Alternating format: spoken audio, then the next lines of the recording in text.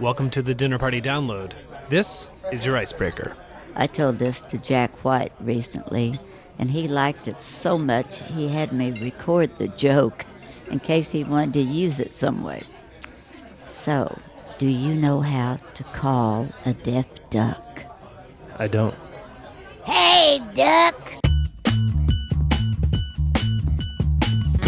I'm Brendan Francis Noonan. I'm Rico Galliano, and from American Public Media, this is the Dinner Party Download, the show that equips you with everything you need to win your next dinner party. You just got a joke from the Queen of Rockabilly, Wanda Jackson. Yes. She's got a new album out called The Party Ain't Over. Kind of appropriate here at the beginning of our party. That's right. The Dinner Party Ain't Over.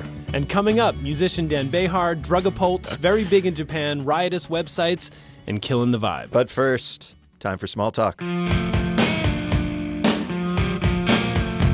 Well, Rico, this week in the headlines, well, not to be immodest, we were in the headlines. How is that? Well, as the theme for the State of the Union address, you know, that thing the president gave earlier, Right. was, and I quote, win the future. Yes. Reminds you a little bit of Win the Dinner Party, It does, maybe a little.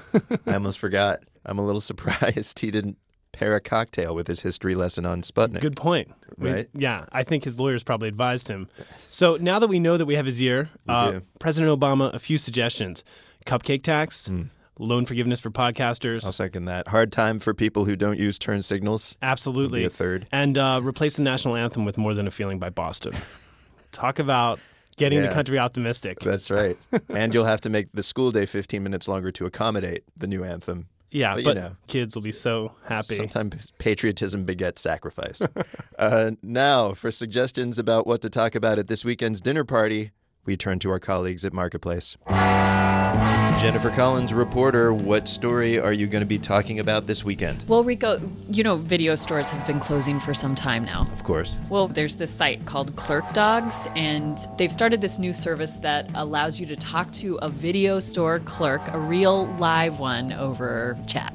To get video recommendations? Like in the olden days, these guys need something to do, right? Aw. Will they treat me with sarcasm if I ask for a non-independent movie like in the olden days? Yes. They'll also tell you to rewind. Avishai Artsy, assistant producer for Marketplace. What story are you going to be talking about this weekend? Mexican drug smugglers have figured out a new way to get drugs across the border. Okay. Giant catapults. Really? Wait, how does that work? Authorities found this giant catapult on the back of an SUV. The smugglers were planning on hurling these giant bales of weed over the border. This sounds like an inspired idea, and by inspired, I mean drug-inspired. Yeah, or perhaps Looney Tunes inspired. I mean, they could have just been watching Wile E. Coyote cartoons. Rod Abid, senior producer of the Marketplace Morning Report. What story are you going to be talking about this weekend? It's the story of a Norwegian boy walking home in the snow. 4 wolves come upon him, but then Is this a fairy tale? what happened was he had his cell phone, he was playing music, so he turned up the volume as loud as he could and scared off the 4 wolves with rock music. What was he playing? He was playing the band Creed. Initial reports were that it was Megadeth, but it turns out it was Creed. Interesting. That will actually also scare off people with musical taste. Exactly. And now, time for cocktails. Once again, we tell you something that happened this week in history, then give you a fitting drink to serve along with it. It's like history is an inflatable raft bobbing in a swimming pool of booze. Oh, yes. Right, that way you don't have to have booze in the glass at your side. Yeah, well, we always get an extra raft with ice for the booze. First, the history. This week back in 1993, Hawaii's Chad Rowan became a sports legend. Which may come as a surprise to your dinner guests who might not even know who he is. Thanks to our friend Michelle Philippi, you're about to. Chad Rowan is big in Japan.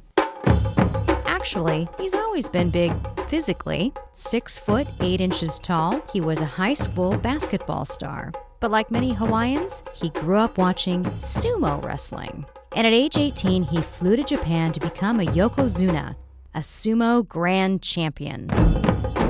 He should have failed. See, in Japan, you don't become a champ just by winning. You also have to display dignity. A dignity some sumo judges thought could never be found in a foreigner. And anyway, tall wrestlers were supposed to be pushovers. Literally, they were top-heavy and easily tossed around. But Chad wasn't tossed around, maybe because he weighed around 500 pounds, with long arms that let him do the tossing. Under the wrestling name Akebono, New Dawn, Chad became the first foreign Yokozuna in 2,000 years. Japanese audiences loved him. He even opened Japan's Winter Olympics ceremony. But after 8 years and some knee injuries, he retired. Today, he freelances as a pro wrestler. Think of him as Japan's Andre the Giant.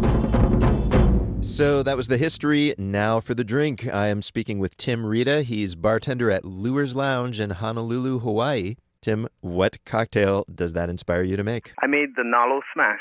Nalo is short for Waimanalo, where Akebono is from. Oh. So I did a mix of Hawaiian flavors and Japanese flavors. All right, what is it? So what's in this thing? Fresh shiso leaves. Shiso leaves? Like you have on sushi? Exactly. Kind of minty, a little bit grainy. And then I use fresh mint grown here in Hawaii. All right. I muddled that with some organic honey. And I made a coconut puree with coconuts from Waimanalo. Oh, man. And then I added some Suntory Yamazaki, which is from Japan, very similar to a single malt scotch. So lots of just everyday household liquors. Not so bad. Shake that up, strain it over ice, some nutmeg over, and I garnished it with a single shiso leaf right across the top. It's like a big stamp, a big smash. Like a sumo wrestler stomping foot or something. It sounds delicious. I got to ask, after Akebono, another Hawaiian became a grand champion. Is that right? Yeah, that was Musashi Maru. What is it about Hawaii that leads to such amazing sumo wrestlers? I don't know. People love wrestling. When I grew up, it was always wrestling, sumo, and football. A lot of eating. Good combination. So, Rico, it never occurred to me till hearing that pro wrestling is not that different from sumo wrestling. You know, it's like this long tradition of large men ritualistically slamming themselves into each other. Right. It's an ancient art. Minus the dignity part. That's right, yeah. Subtract that. It's hard to smash a chair over someone with dignity. I guess unless it's like an Eames chair or something like that. Right. A Chippendale. That's stylish. Ladies and gentlemen, body slam us with email via our website, dinnerpartydownload.org.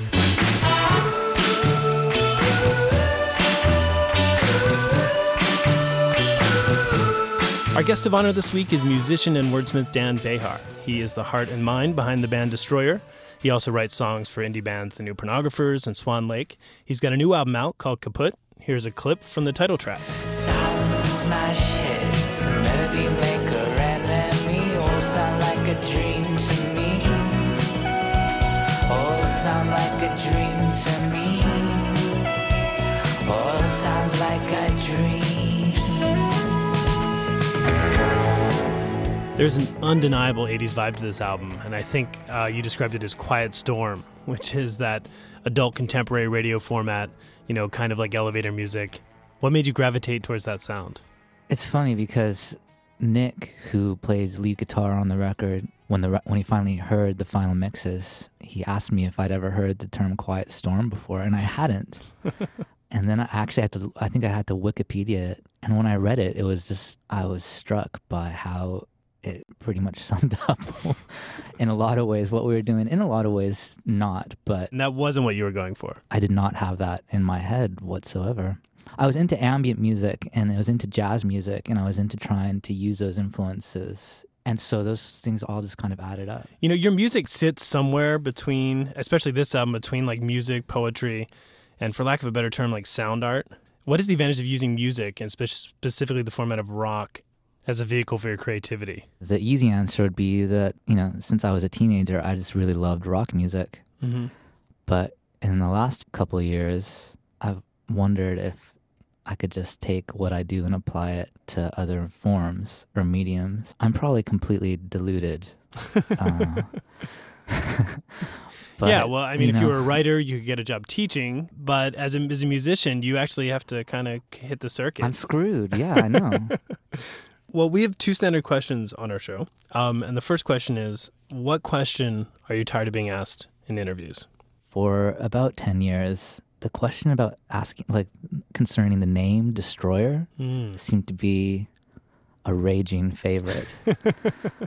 And is that confusion with the Kiss album, or is that just because the name is so kind of macho and your music maybe isn't? People will ask about Kiss, they'll ask about like the metal nature of the name, just what I intended when I decided 15 years ago or 16 years ago or whatever it was to scrawl the word destroyer on an edition of 10 cassette tapes that I made. So we have another question on our show, which is tell us something we don't know, either about you or the world in general. It's so presumptuous of me to think that I know anything anyone else doesn't know. But come on, your songs are rich with references to geography, art, literature. This shouldn't be too hard for you. I feel like that my songs are just utter navel gazing, just like looking inward, and there's... Yeah, but you put a lot of interesting stuff in your navel. I mean, you use the word purlieu. I'm not even sure how to pronounce it. Oh, purlieu. Yeah. Right. You're like the first person to use that word in a song since like the 16th century. If you give us the definition of that, I bet that'll be something most people don't know. I think it means kind of the surrounding area or the general environment around you. Do you remember how that word appeared in your imagination? The line was mystic prince of the purlieu at night. I think in my imagination, I was picturing a kind of druid hippie king wandering through the forest who just happens to be like a professional college rocker. Hey, Mr. Prince of the Purlieu at night. I heard your record, it's alright. So Rico, I have a confession to make. Yeah. I've never heard elevator music in an elevator. I just use that expression. I associate that music with, the perfume section at Macy's or an unflappable cab driver soundtrack. You spending a lot of time in the perfume section at Macy's? Don't judge. All right. Folks, you can pass judgment on Brendan or on me for asking you to do so. At our Facebook page, it's facebook.com/dinnerpartydownload. Quatrain etched on our turnstile to set the loop and then go wild.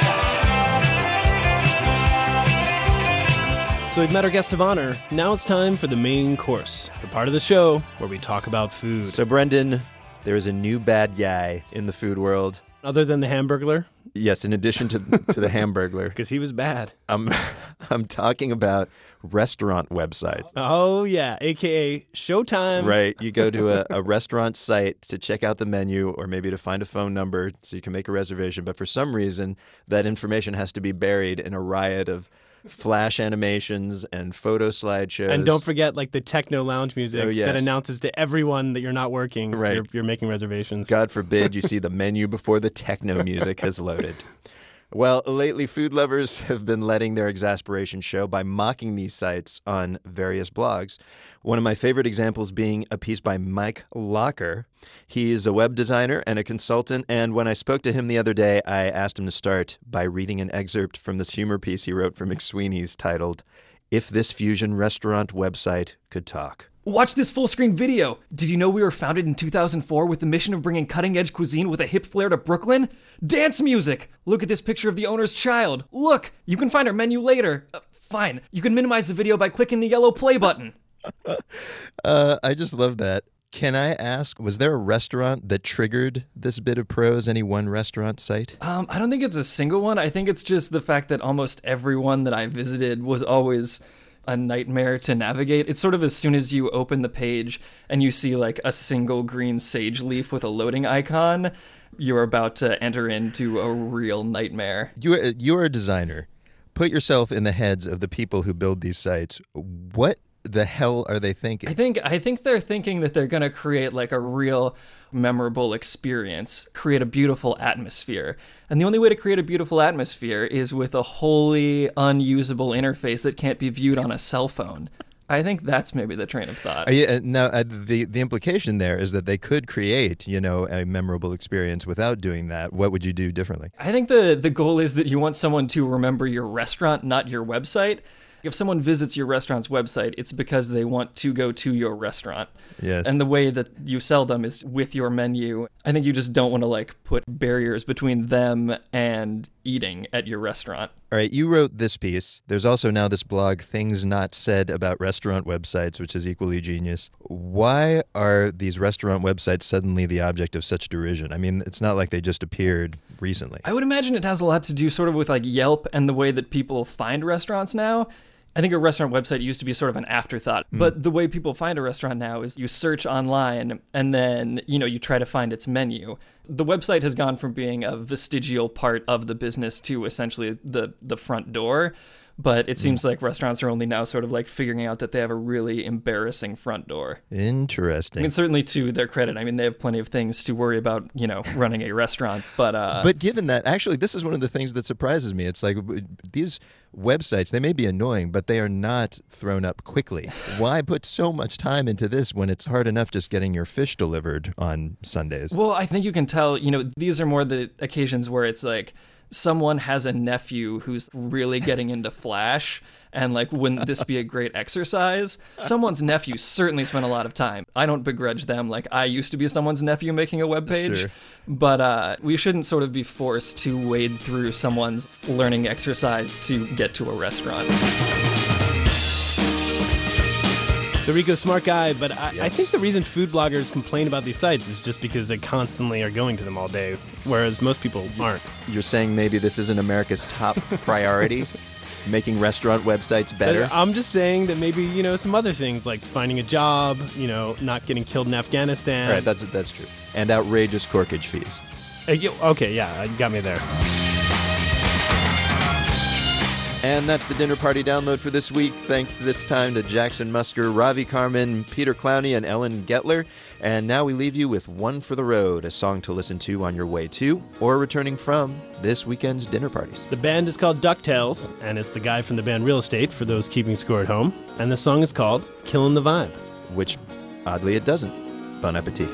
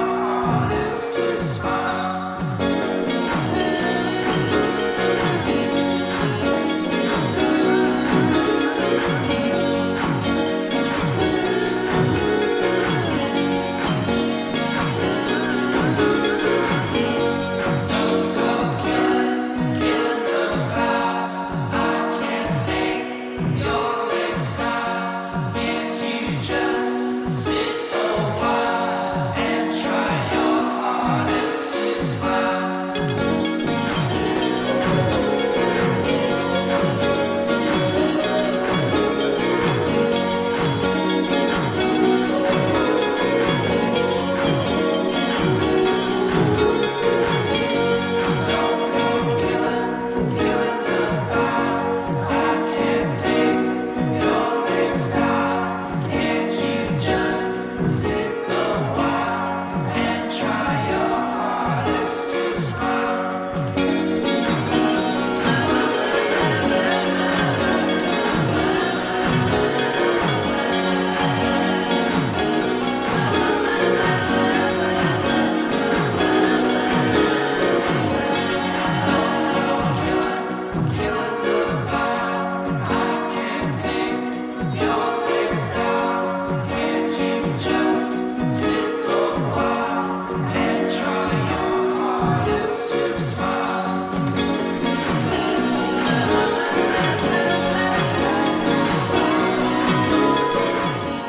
I'm Rico Galliano. I'm Brendan Francis Noonan. Thanks for listening to the Dinner Party Download. Change you can believe in.